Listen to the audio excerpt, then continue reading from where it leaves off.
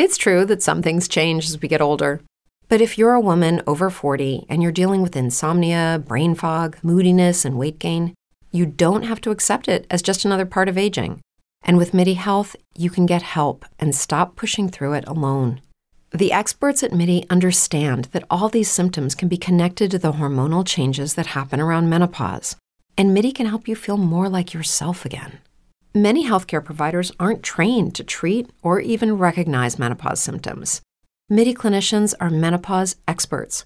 They're dedicated to providing safe, effective, FDA-approved solutions for dozens of hormonal symptoms, not just hot flashes. Most importantly, they're covered by insurance. 91% of MIDI patients get relief from symptoms within just 2 months. You deserve to feel great. Book your virtual visit today at joinmidi.com. That's joinmidi.com.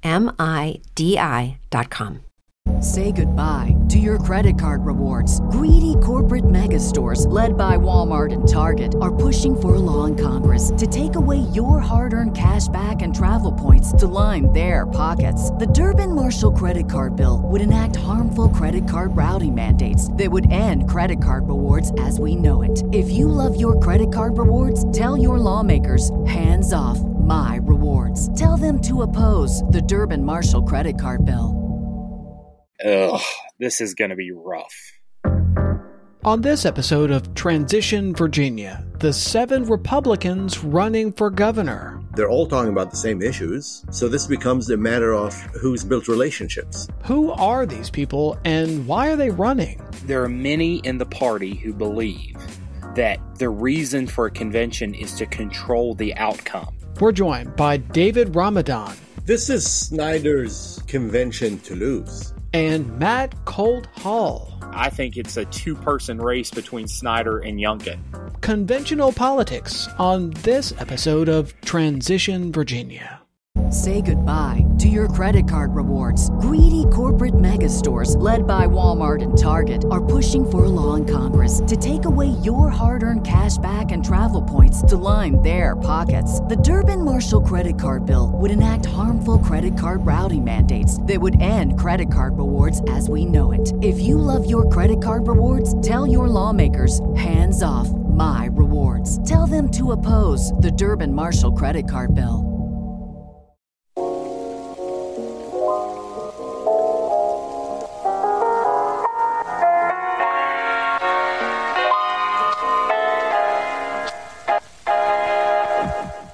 Welcome to Transition Virginia, the podcast that examines the ongoing transition of power in Virginia. I'm Michael Pope. And I'm Thomas Bowman. Today's transition team briefing is about the Republican candidates for governor. Delegates across the Commonwealth will select their statewide nominee for governor in a May 8th convention spanning 37 locations. 7 Republican candidates for governor are on the convention ballot, and voters will use ranked choice voting to determine a first choice and a second choice and a third choice and even a 6th and 7th choice. So who are these 7 candidates and why are they running?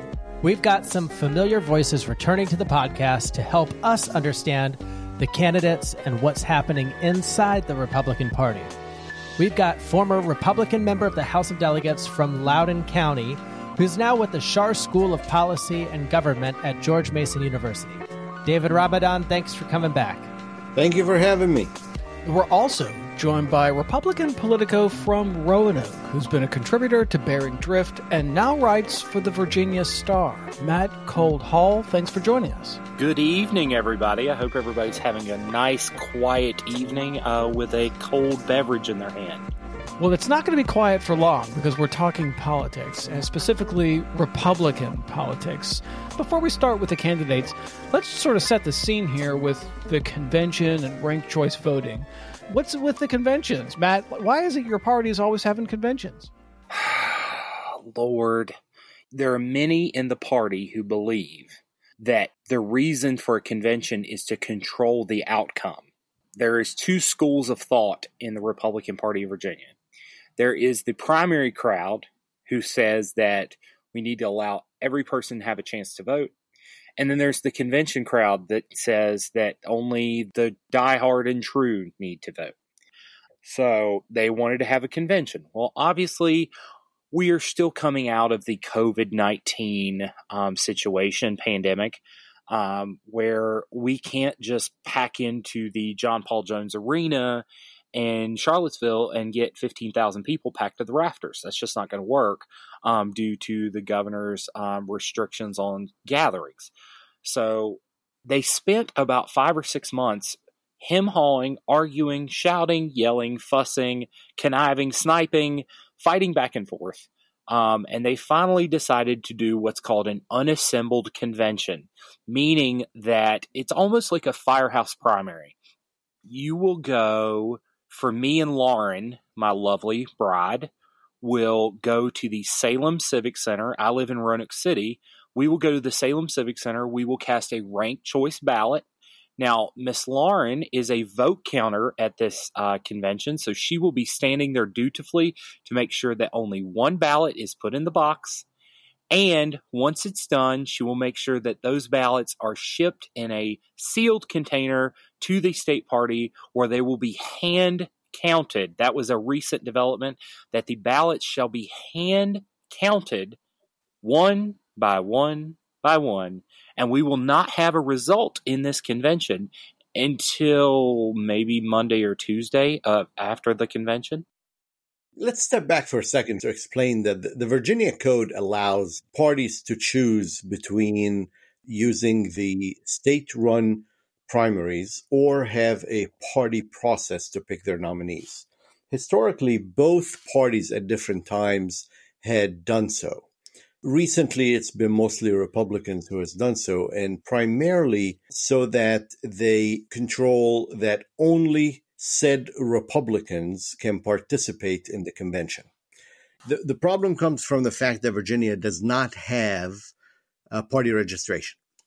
Had we had party registration, whereby only Republicans or registered Republicans can pick a Republican ballot, only Democrats can pick a Democrat ballot, and then independents can do neither, then we would see primaries all the time. Amazingly, when Republicans were in charge, they refused to go for party registration. Those bills died every time they were introduced. We've had Democratic majority in Virginia for the last couple of years, and that has yet to change. So both parties want to keep that option available so that when and if they want to attempt to control outcome, as Matt had mentioned earlier, they would go for a convention. And this year, with the Wild West nomination that's going on among the Republican Party, there was an attempt and belief by even some who normally would vote for primaries that they're better off with a convention so that they can prevent Amanda Chase from becoming the party nominee. There was talk that they could even disqualify her from even running as a Republican within the convention. That did not pan out, and now she is one of the 7 running. Now, why ranked choice? Probably for the same reason, as far as the results are concerned. It's very hard for a hardcore person who can get 15, 20, 30% of the vote, perhaps, to reach 50% within a ranked choice system. If there was no ranked choice, then in a 7-way convention, somebody who can get 15, 20% of the vote will end up winning. And that's an outcome they're trying to avoid to start with. Further, you cannot do multiple choices and keep people sitting if you cannot have them under one roof. And because of the COVID restrictions, everybody's got to vote and go and leave. They can't congregate. Therefore, the ranked choice becomes the easiest way to do it instead of going one ballot after another in person. All right, well, let's talk about the candidates. And we want to start with Glenn Youngkin. And I want to start with him because he's raised more money than anybody else, almost $8 million. Now, more than $5 million of that was a loan from himself, so chalk that up to the benefits of being filthy rich. He's the former head of the Carlyle Group, one of the world's largest private equity firms. This is how he introduces himself to voters. I was working hard at a firm called the Carlyle Group that started out as a small firm and grew to be a big firm. And I had the amazing privilege to step in and lead it for a while with another gentleman after our founder stepped back. And that was an amazing privilege, and I thought that was a dream come true. But I had a calling last summer to step down from Carlyle and go into public service. I love this idea that the Carlyle Group is a small business that became a big business. What do we make of this bio, David Ramadan? Is this going to sell with Republican voters? Well, the way it's presented, it might sell. However, it's my understanding that's not necessarily the best presentation of the background here. The Carlyle Group was never really a small business. It started out as a big enterprise. And it's my understanding that Mr. Youngkin, who made it to co-chair of the Carlyle Group, had left the Carlyle Group way before deciding to run for office, and that there was a disruption or disagreement among the Carlyle Group leadership. So therefore, he left. Everybody's entitled to run. Everybody can run. It's a great system. That's what democracy is all about. However, this is yet another millionaire who decided, I got nothing better to do today and let me run. And even though the story of somebody who started with a small group and ended up with a big group and I stepped down, it doesn't jive. And for anybody who can spend 5 minutes researching on the internet, he or she will find out that that's not the story. And the numbers that we're seeing out there it makes it clear that he's not catching wind with people. He's not gaining support. Takes a while to become a known commodity among the electorate, especially when we're talking among convention electorate. That's a hardcore. You need to spend years of going from one committee to another. You need to have drinks and go to barbecue events and sit in backyards and veteran organizations and women groups. And there's simply not enough time to do that in 8 or 10 months prior to an election. And therefore, Mr. Youngkin is not going to catch the following that he expects to catch in a convention setting. And I predict that I don't think he will get more than 10% of the vote. Matt, private equity groups are the same groups that take over your workplace and fire everyone. How is Glenn Youngkin going to play in a place like Southwest Virginia? Well, I want to heavily disagree because I've gotten a chance to know Glenn Youngkin, and I can't say anything but I'm impressed. I'm not saying I endorse him. I'm not saying that I'm going to vote for him. But just the character of the guy I've gotten to meet is just really genuine. And honestly, I was floored. People had started saying, oh, Glenn Youngkin's going to run for governor. He's this very connected, very wealthy businessman from D.C. And immediately I was like, ugh, this is going to be rough. And then all of a sudden he texts me and he says, Matt, I know you're very influential in Southwest. I want you and I to just have a conversation. I said, that's fantastic. And so he called me at 6:30 one morning. And we just talked over a cup of coffee over the phone and talked about our life and our family and our faith, country music. He's a big George Strait fan. And we just got to know each other on a personal level. The thing that, I think my friend Delegate Ramadan doesn't see is that his humanity and his charisma are showing a lot of work ethic and showing that he's really connecting with people. The way I see it here in Western Virginia is that people are just engaged with him.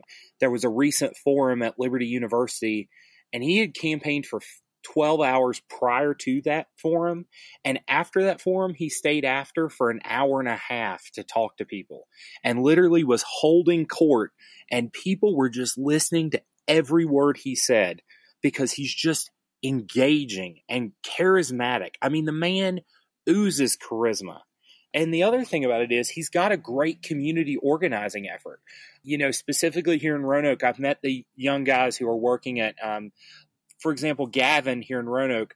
Basically, his only job is to go out and community organize, similar to like Obama 08, where they're like, let's go into a community group. You get one person engaged, that person gets 5 people, and then so on and so forth. But unlike other campaigns statewide in Virginia, they've got one person for a county instead of one person for 15 counties. So that's going to play very differently. Are there things that Glenn has working against him? Sure. His name ID is not as high as other candidates. He's still trying to learn about how this process works. He's still new to us, and we're still learning things about him. But I think he's definitely a contender. I think he'll get definitely more than 10%. Personally, I think it's a two-person race between Snyder and Youngkin. Matt, a minute ago you mentioned Pete Snyder, so let's go to him. He's raised the second largest amount of money, almost $7 million. Once again, it pays to be filthy rich. Snyder loaned his campaign more than $5 million. So that makes two candidates in this race who gave themselves $5 million. On the campaign trail, this is how he introduces himself to voters.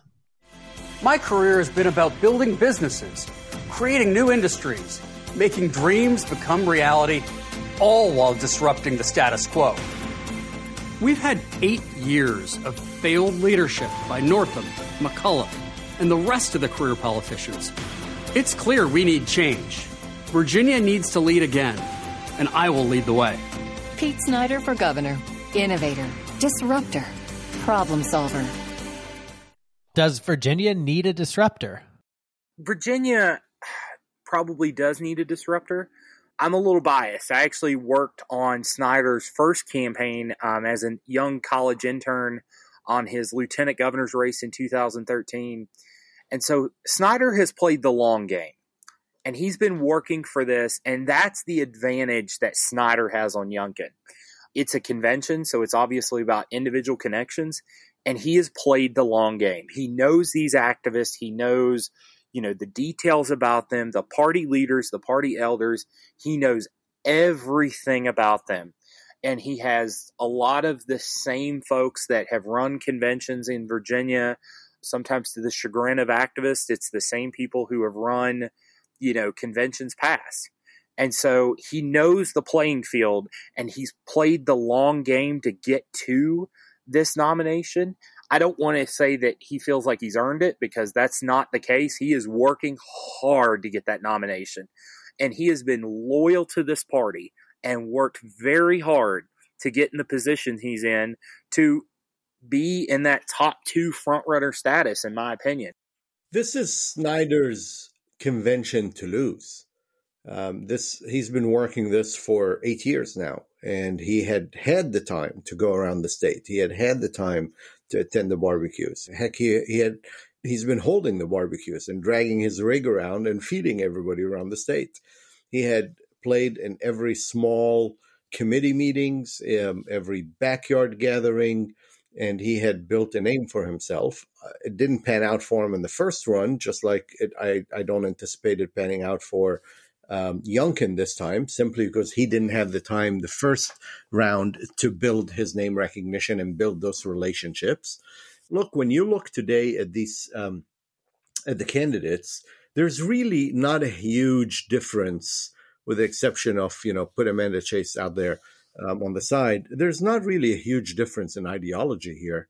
They're all talking about the same issues. So this becomes a matter of who has built relationships. And Snyder had the time to build those relationships. And that's why he is the front runner. And that's why this is his convention to lose. Now, our next candidate is former House Speaker Kirk Cox. Now, he has not given himself $5 million, but his gubernatorial campaign did receive more than $300,000 from his leadership committee. Overall, he's raised about $1 million, which would be a really good number if he wasn't running against millionaires who are bankrolling their campaigns. On the campaign trail, this is how he introduces himself to voters. For 30 years, I taught U.S. and Virginia government. I taught about our representative democracy and the timeless principles it's built on. Along the way, I got to coach a few ball games, sharing with kids the values of character and hard work. Nowadays, it seems all of that is under attack.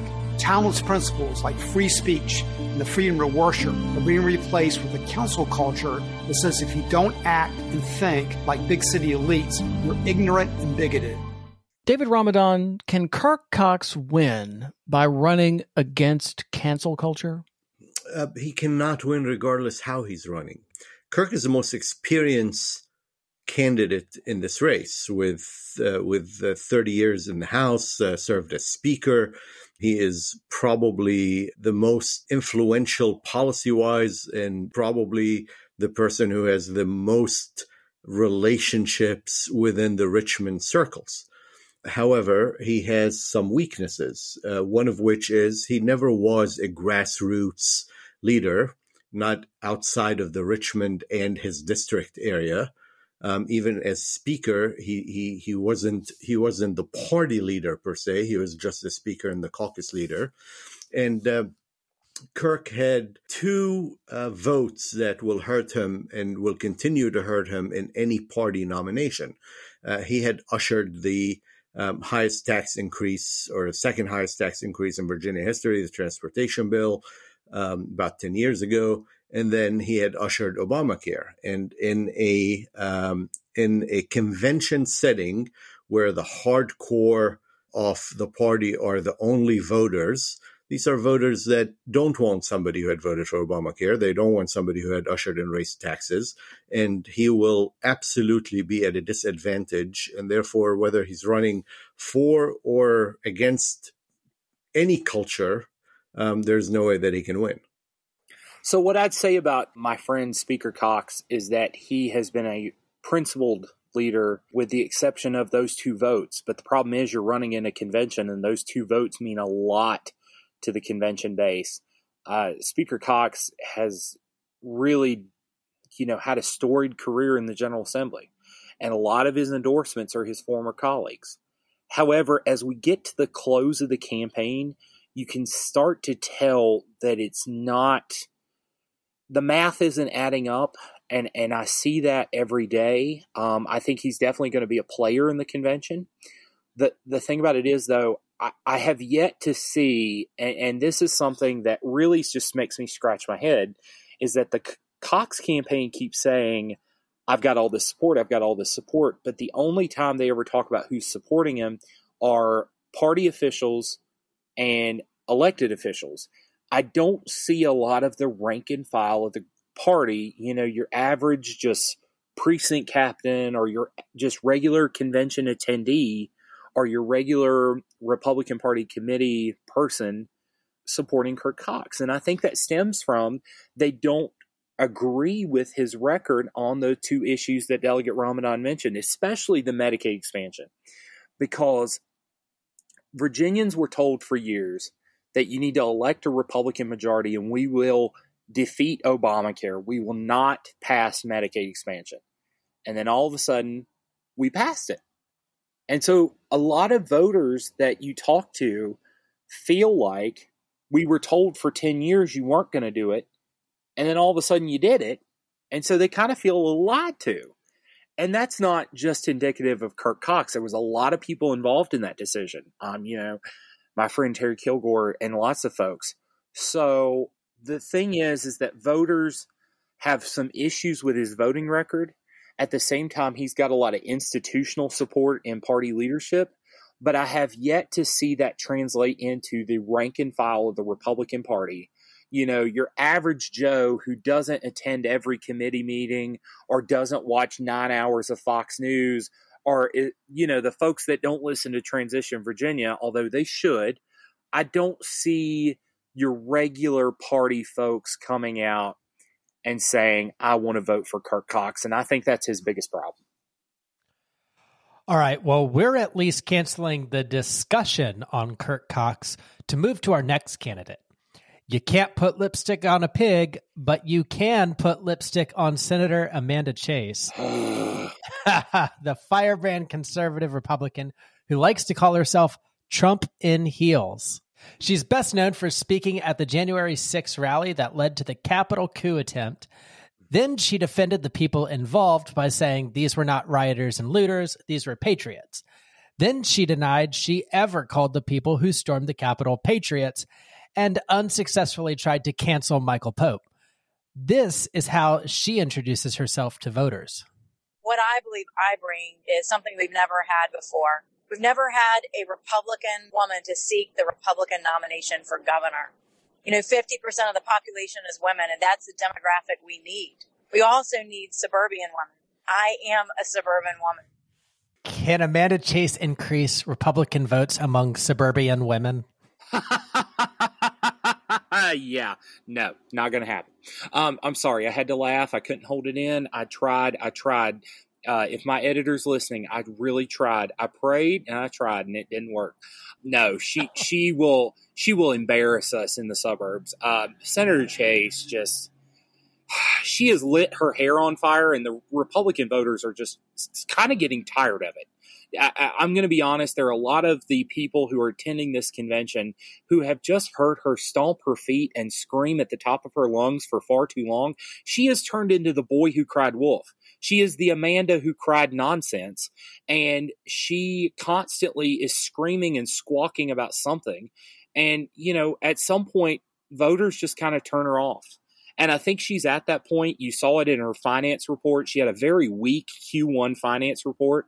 She got banned from Facebook, and you have to either follow her personal Facebook page or you have to find one of her supporters who will post about where she's at. And she doesn't have the organization to actually get a convention together, which might have been the reason why we have a convention. I think it was, in my personal opinion. But she's constantly lighting her hair on fire and getting mad about every little thing. And it's every day. And she's making everyone mad. And literally, the thing about it is the Richmond community, the political community, left, right, and center, is looking to find someone to primary her in 2023 because they're just so frustrated. I don't think she makes it to the final ballot. And to be honest, I think her political career is kind of shot at this point. Look, Amanda Chase is the epitome of what's wrong with the Republican Party today, and the epitome of that xenophobic, white nationalist, populist segment of the American society that is un-American by definition. She uses standard language that she had picked up from every xenophobe and racist out there to scare people off. She doesn't belong in any realm of politics. She doesn't belong in any realm of public office. She is right that Republicans need the women vote. She is right that Republicans need the suburban demographic. But what she doesn't understand or even comprehend, that she is exactly the reason and the example of why women in America are not voting Republican, and why minorities in America are not voting Republican, and why suburbia is not voting Republican. Sadly, she will probably be the top candidate on the first ballot. But I don't see how in any formula that she is the second, third, or fourth choice for anybody but that xenophobic, racist, nationalist segment that will go there to vote for her and for nobody else. And therefore, in a choice ballot like we have, in ranked choice ballot, she's not likely to make it. So before we move on to the next candidate, David Ramadan, I want to make sure I put a pin in this. So at the top, you said one of the reasons for having a convention was specifically to prevent her from getting the nomination. Now, under sort of normal rules, where you had the candidate with the most votes winning the nomination, she actually might end up walking away from the convention with the nomination. However, that's not what they're doing. It's not just a convention. It's also a convention with ranked choice voting. So do you think that ranked choice voting, and the first choice and the second choice, and you eliminate the candidate with the lowest number of votes and you distribute those votes, do you think that actually prevents her from getting the nomination? Correct. The initial thought of having the convention was partly to try to eliminate her from running, because in a convention, there's a conventions committee, a rules committee, a subcommittee of the SEC that's going to decide who qualifies to be a candidate or not. And because she's been kicked out of the Republican Party in her local county, because she's no longer a member of the caucus, there is an argument to make that she shouldn't be allowed to run in that convention. However, that ship had sailed and they allowed her to. But the back door to this is that ranked choice will likely result in her not being able to gather enough voters to win. Now, let me tell you, if I'm wrong, and I have been wrong before, after all, Donald Trump became president. Who called it? Nobody did. I certainly didn't. If I'm wrong and she ends up to be the nominee, that means more than 50% of the Republican electorate in Virginia had in the convention had chosen her to be the nominee. And that will absolutely be the end of the mailbox called RPV and answering machine that exists.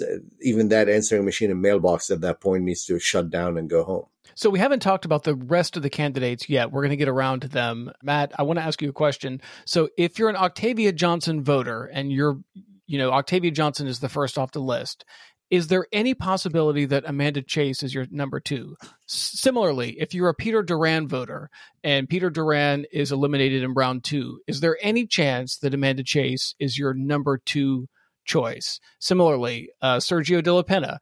For the De La Pena voters, once he's eliminated, is there any chance those voters put Amanda Chase as their number 2?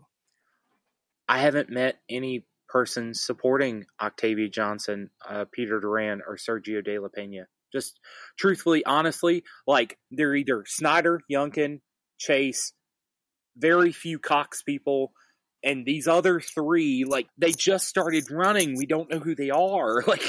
And so even Octavia Johnson, who was my sheriff in Roanoke City, which Lord knows what she's doing, because she has $800 cash on hand to run for governor of the Commonwealth, and I'm still baffled at what she's doing.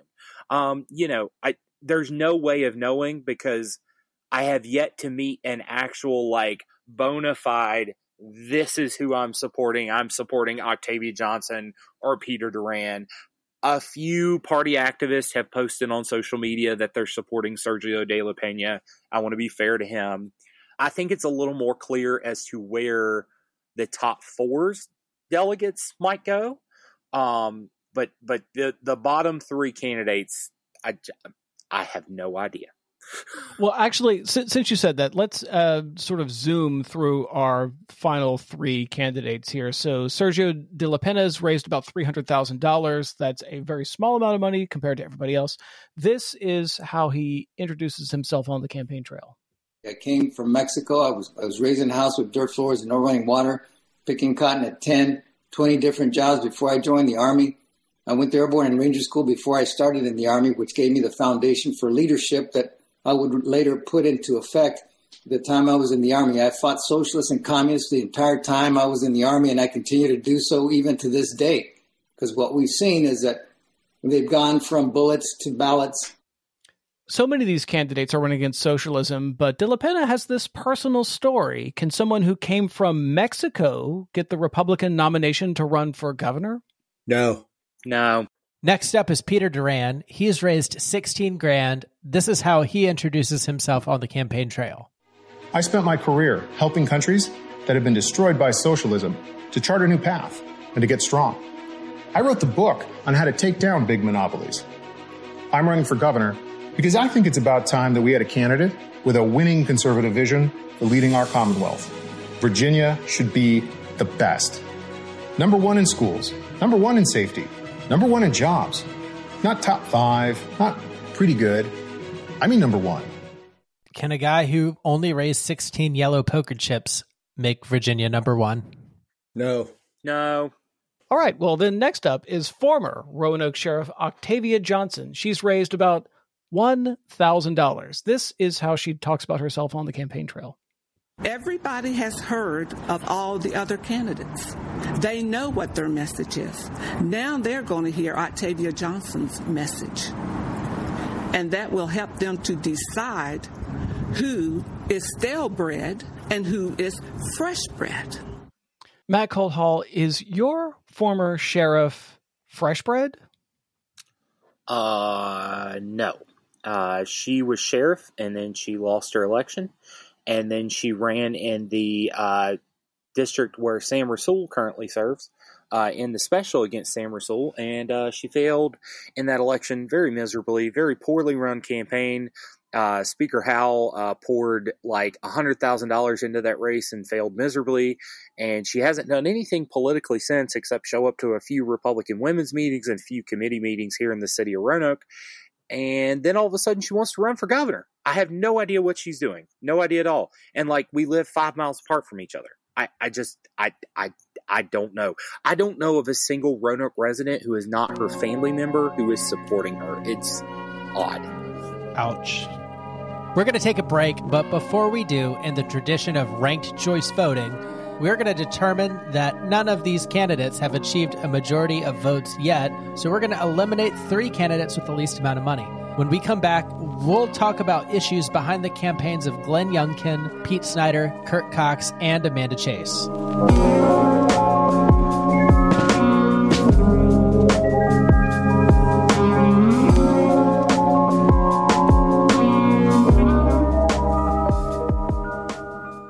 It is Ryan here, and I have a question for you. What do you do when you win?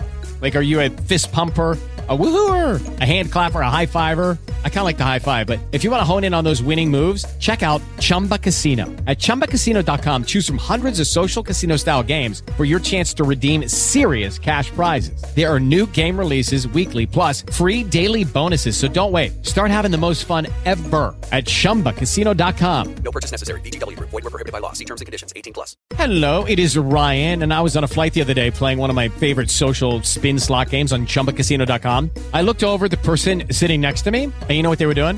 They were also playing Chumba Casino. Coincidence? I think not. Everybody's loving having fun with it. Chumba Casino is home to hundreds of casino-style games that you can play for free anytime, anywhere, even at 30,000 feet. So sign up now at ChumbaCasino.com to claim your free welcome bonus. That's ChumbaCasino.com and live the Chumba life. No purchase necessary. VGW Group. Void where prohibited by law. See terms and conditions. 18+.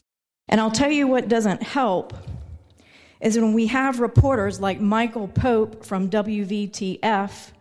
These were not rioters and looters. These were patriots. I never called the people who stormed the Capitol patriots. These were not rioters and looters. These were patriots. I never called the people who stormed the Capitol patriots. We have to hold our media accountable. You can help our podcast hold people in power accountable. Head over to transitionvirginia.com and hit the button that says Contribute on Patreon. For as little as $3 a month, you can help us speak truth to power.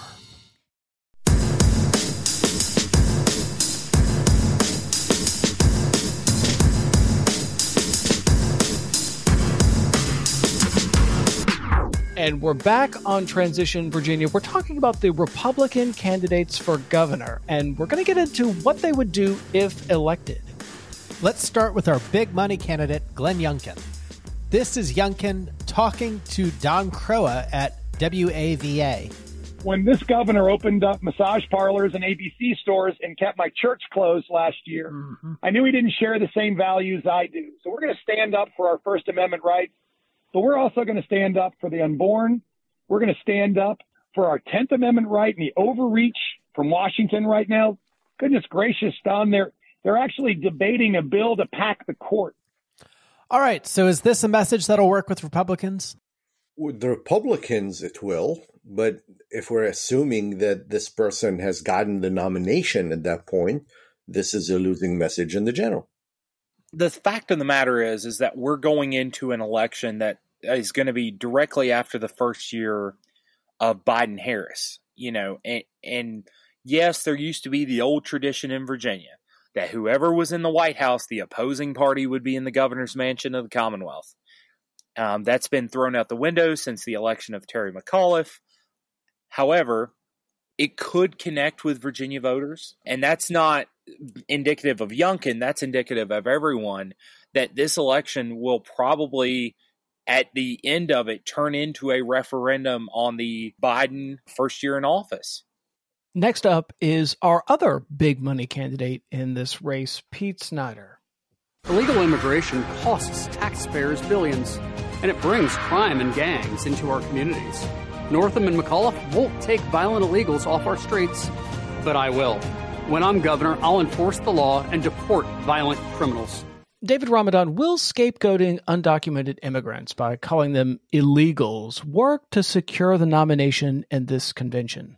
Yeah, it'll absolutely work for the convention, and it'll absolutely guarantee a loss in the general election. Again, doesn't matter who you can change names here: Snyder, Youngkin, Cox, Chase. It doesn't matter who the name is.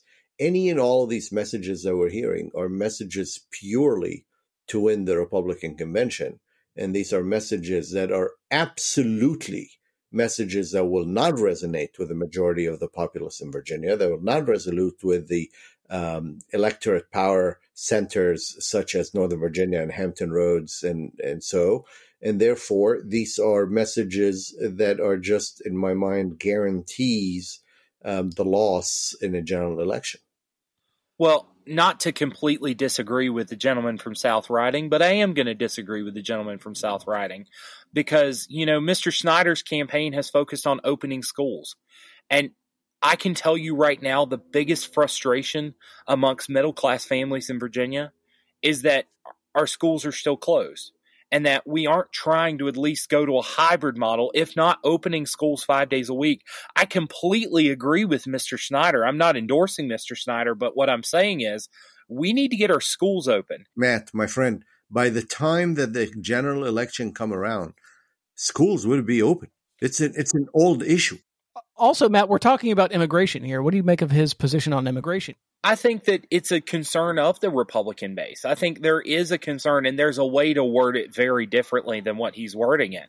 I don't like that we're using the terminology he's using, but there is a concern amongst the base of what's happening at the border since President Biden took office. There is a concern. I understand that a lot of folks may not see that, but there is a concern amongst the Republican base and a concern amongst average voters that there is a problem at our southern border. It's more than a concern. It's a fear. It's a phobia at this point to the Republican base. But that does not win you general elections. Numbers are not there. These are messages that are not resonating with the majority of the populace of Virginia. And that's why whoever ends up the nominee of the party because of this messaging, and this is not against any single one of the Republican nominees, but regardless of who the nominee is, because of the messaging that is prevalent to the party and that we're seeing from all of them, they will end up losing this election by double digits. I disagree. That Snyder ad did remind me of that infamous Gillespie ad on immigration. And remember what happened to Ed Gillespie? He lost. Well, that was a total pot shot of an ad. I still am bitter about that ad. That was not the character of who Ed Gillespie was. Ed Gillespie is my friend and a kind and good-hearted man and a strong man of Christian faith, and I'm still angry about that ad, and it's been 4 years. And I don't think that's Pete Snyder's character. I don't think that's a majority of the Republican field's character, and I don't think it's a majority of Republican voters' character. There is a concern about immigration amongst the average populace in America. I know that MSNBC doesn't portray that, but there is a real concern about the way this is happening at our southern border and the fact that we're cramming these folks into these detention centers, and we're not doing this in a way, and I'm not saying I have the complete 100% answer, but what I'm saying is there's real concern. And I think it's more than just the Republican base. Just to write it off as the Republican base is wrong. I think it's the average American is concerned about it. I think there's a way to word it that's a little more presentable. But at the same time, we can't just write it off and say, oh, just the base is concerned about it. No, everyday Americans and everyday Virginians are concerned about what's happening at our southern border. All right, well, we got to move on because these are all good points and food for thought. But next up is Cut Cox, who debased his career trying to undercut women's health care. Here's one of his spots highlighting the issue. When I first heard the governor's radio interview where he basically advocated for abortion right up until birth, I was devastated. I took an unprecedented step as Speaker. I came off the podium of the dais, went down to the floor, made a speech on how important life was. I will never stop fighting for the promise of life. I would do anything I could as Speaker to stop that, and we did. I will stand up to the pro-abortion radicals. All right, let's talk about this moment in 2019 when Speaker Cox walked down those steps and took a spot on the House floor to give a speech opposing abortion rights. What does that moment tell us about Speaker Cox? David Ramadan, I'll start with you.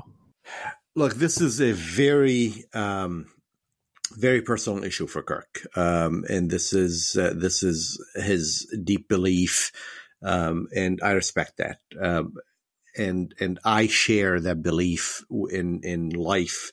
However, this moment in particular was at the time, regardless of how personal, regardless how genuine it was also a time where Kirk was Kirk, not Kirk as a speaker. And we've seen in the last couple of months some shots coming up against him for the lack of leadership from a couple of his caucus members, current caucus members, that took a shot at him for that moment and for other moments. So again, this will be a winning message in general in a normal Republican primary, not in a convention that we're seeing today. However, there's not enough goodwill here to make up for him in the convention against the two other issues that we talked about earlier, and certainly is not going to be an issue that will win in the general election. I would say that my friend Speaker Cox has always been a leader when it comes to the issue of life, and I really respect that, because he's not. The thing when it comes to Speaker Cox is he's not angry about the issue. He doesn't get all in your face about it, but he approaches it from a position of Christian love, and he approaches it from a way that he wants to understand, and he almost approaches it like that teacher mentality of I want to help you understand the issue, and I want to work with you. So I think it's great for our party to talk about, but at the same time, I don't think it's going to resonate and overshadow the votes on Medicaid expansion and other things that he had to take in his career with the convention voters. All right, our next candidate is Amanda Chase, who has been repeating the big lie that the election was stolen. On the Senate floor, she used the word patriot to describe the QAnon supporter who illegally entered the Capitol and ignored police commands to stop as she crawled through broken glass to get into the speaker's lobby, where members of Congress were fleeing from their safety. On the floor of the Virginia Senate, this is what Senator Amanda Chase said about that day. I want you to say a name. Ashley Babbitt. Say her name. An unarmed veteran who was shot by Capitol Police. The woman fatally shot inside the U.S. Capitol Wednesday has been identified as Ashley Babbitt. Babbitt was a 14-year veteran who served 4 tours with the Air Force and resided in San Diego, according to media reports. Babbitt was a strong supporter of President Trump, according to her husband. We remember Ashley and the 3 who died of medical emergencies and the Capitol Police officer who died during the chaos at the Capitol. These were not rioters and looters. These were patriots who love their country and do not want to see our great republic turn into a socialist country. David Ramadan, can the big lie win over a majority of these Republican delegates? No, she'll win the 20 to 30% of the delegates that will come in, and that's the limit of that big lie. However, the problem with the big lie and the problem with individuals like Amanda Chase is that they are truly poisoning the rest of the party. Unfortunately, there's still 50% or so of the Republican base that believes that the election was stolen. It was not. They believe that these idiots that went to the Capitol Hill are patriots. They are not. They are looters. They believe that what they were doing was patriotic. It is not. That was un-American, and that was illegal, and they deserve to be thrown in jail, and that's where they belong. Senator Chase's rhetoric was absolutely uncalled for. Now, there are concerns of ballot integrity, especially when it comes to changes in voter ID laws and voter access laws and things like that. I think there's a genuine concern, and I think there's thoughts amongst the Republican base that there were problems in this election. Now, whether it was stolen, that's up to somebody who's way above my pay grade. Oh, come on, my brother. No, now, Delegate Ramadan, we can come on. You cannot be above your pay grade. There is no stolen election, period. And if we don't start from that, then we are poisoning the entire discussion. There was no stolen election, period. But my friend Delegate Ramadan, could you say without a shadow of doubt that every ballot that was cast, every ballot in every part of the United States of America was absolutely 100% valid? And the answer is no. And there were problems with the fact that voter ID laws weren't being followed or they had been repealed in the first place. There were concerns. I'm not saying the election was stolen. I'm saying there were concerns raised. I'm not saying that they were all right concerns, but we have a problem in our country where we can't have civil discourse anymore.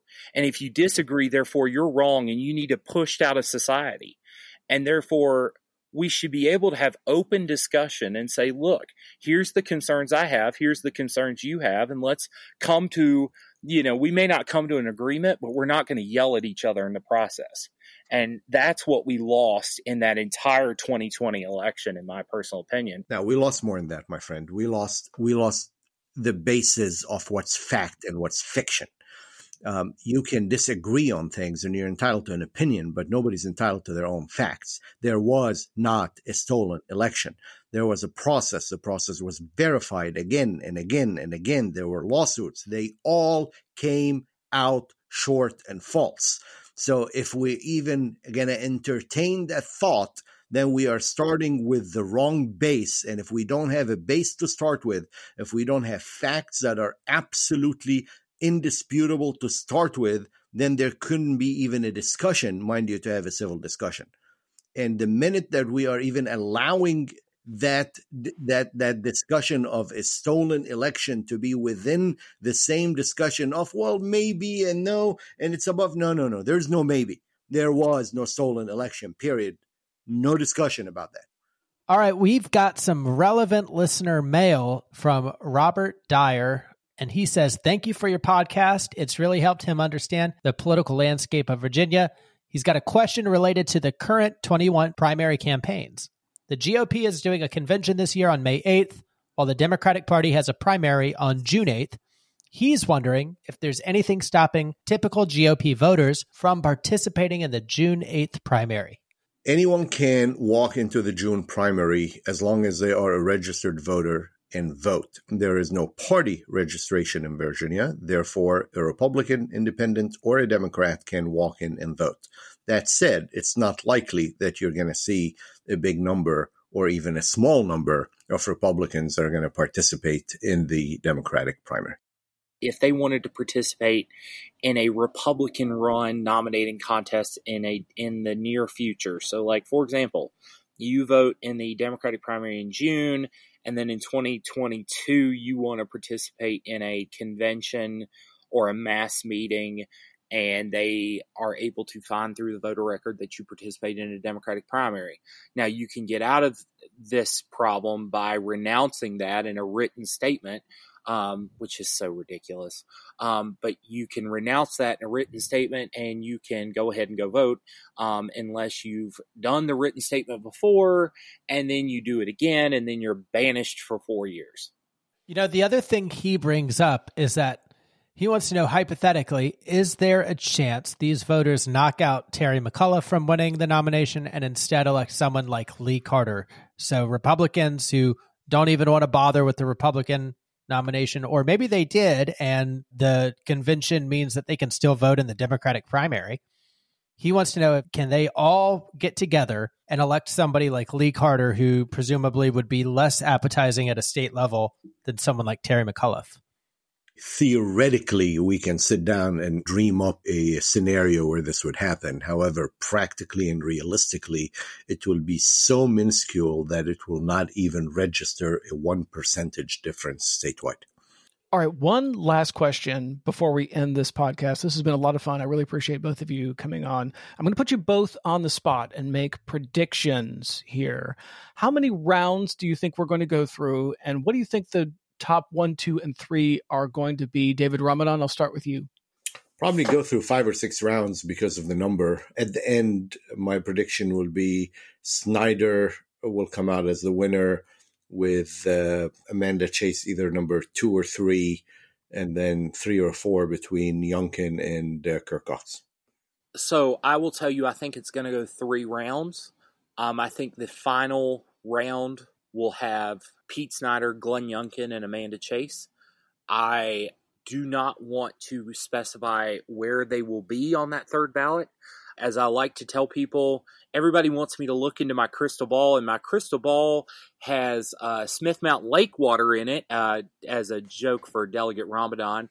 It has lake water in it. It's green. I can't tell, and I have no idea what order they will be in, but my best guess will be that the final ballot will contain Pete Snyder, Glenn Youngkin, and Amanda Chase. So it sounds like both of the predictions are for Snyder. Is that right? Well, I think that the top two are Snyder, Youngkin. I'm not going to specify who's ahead and who's not, but I am going to say that the top two are Snyder, Youngkin. Yeah. Okay, interesting. Snyder, Youngkin. And somewhere between ballots number 3 and 5. Okay, great. Any other thoughts about this May 8th Republican convention? Yes, despite all of our analysis and predictions, it is a unassembled convention, which means it is a crapshoot and anything could happen. My hope is that every Republican in the Commonwealth of Virginia who signed up to be a delegate will go out and participate, get involved, say your piece, and get it out there. And I would encourage anyone who's listening, do what my wife Lauren is doing. She is actually volunteering. I can't volunteer because, I'm in the media and stuff like that. But my wife's going to volunteer to make sure that, the process runs smoothly, that ballots are being distributed properly. Volunteer and make your voice heard.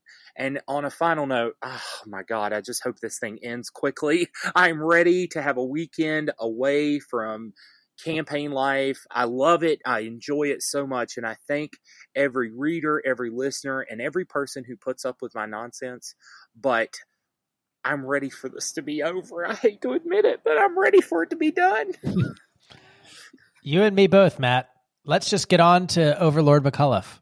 No, there is no return of the Mac. There is no return of the Mac. None. I want a Republican governor. So that's all for this episode. Support us on Patreon or send us an email to transitionvapodcast@gmail.com. Like and follow at TransitionVA on Twitter and anywhere pods are cast.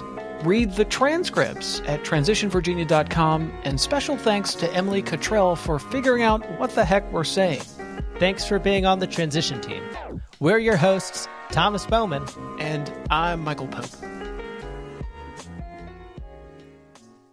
It is Ryan here, and I have a question for you. What do you do when you win?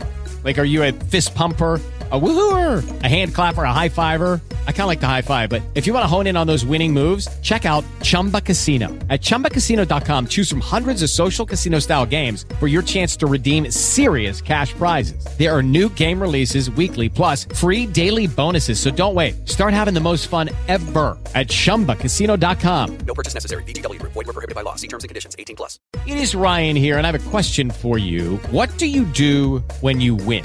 Like, are you a fist pumper, a woohooer, a hand clapper, a high fiver? I kind of like the high five, but if you want to hone in on those winning moves, check out Chumba Casino. At ChumbaCasino.com, choose from hundreds of social casino-style games for your chance to redeem serious cash prizes. There are new game releases weekly, plus free daily bonuses. So don't wait. Start having the most fun ever at ChumbaCasino.com. No purchase necessary. VGW. Void where prohibited by law. See terms and conditions. 18+.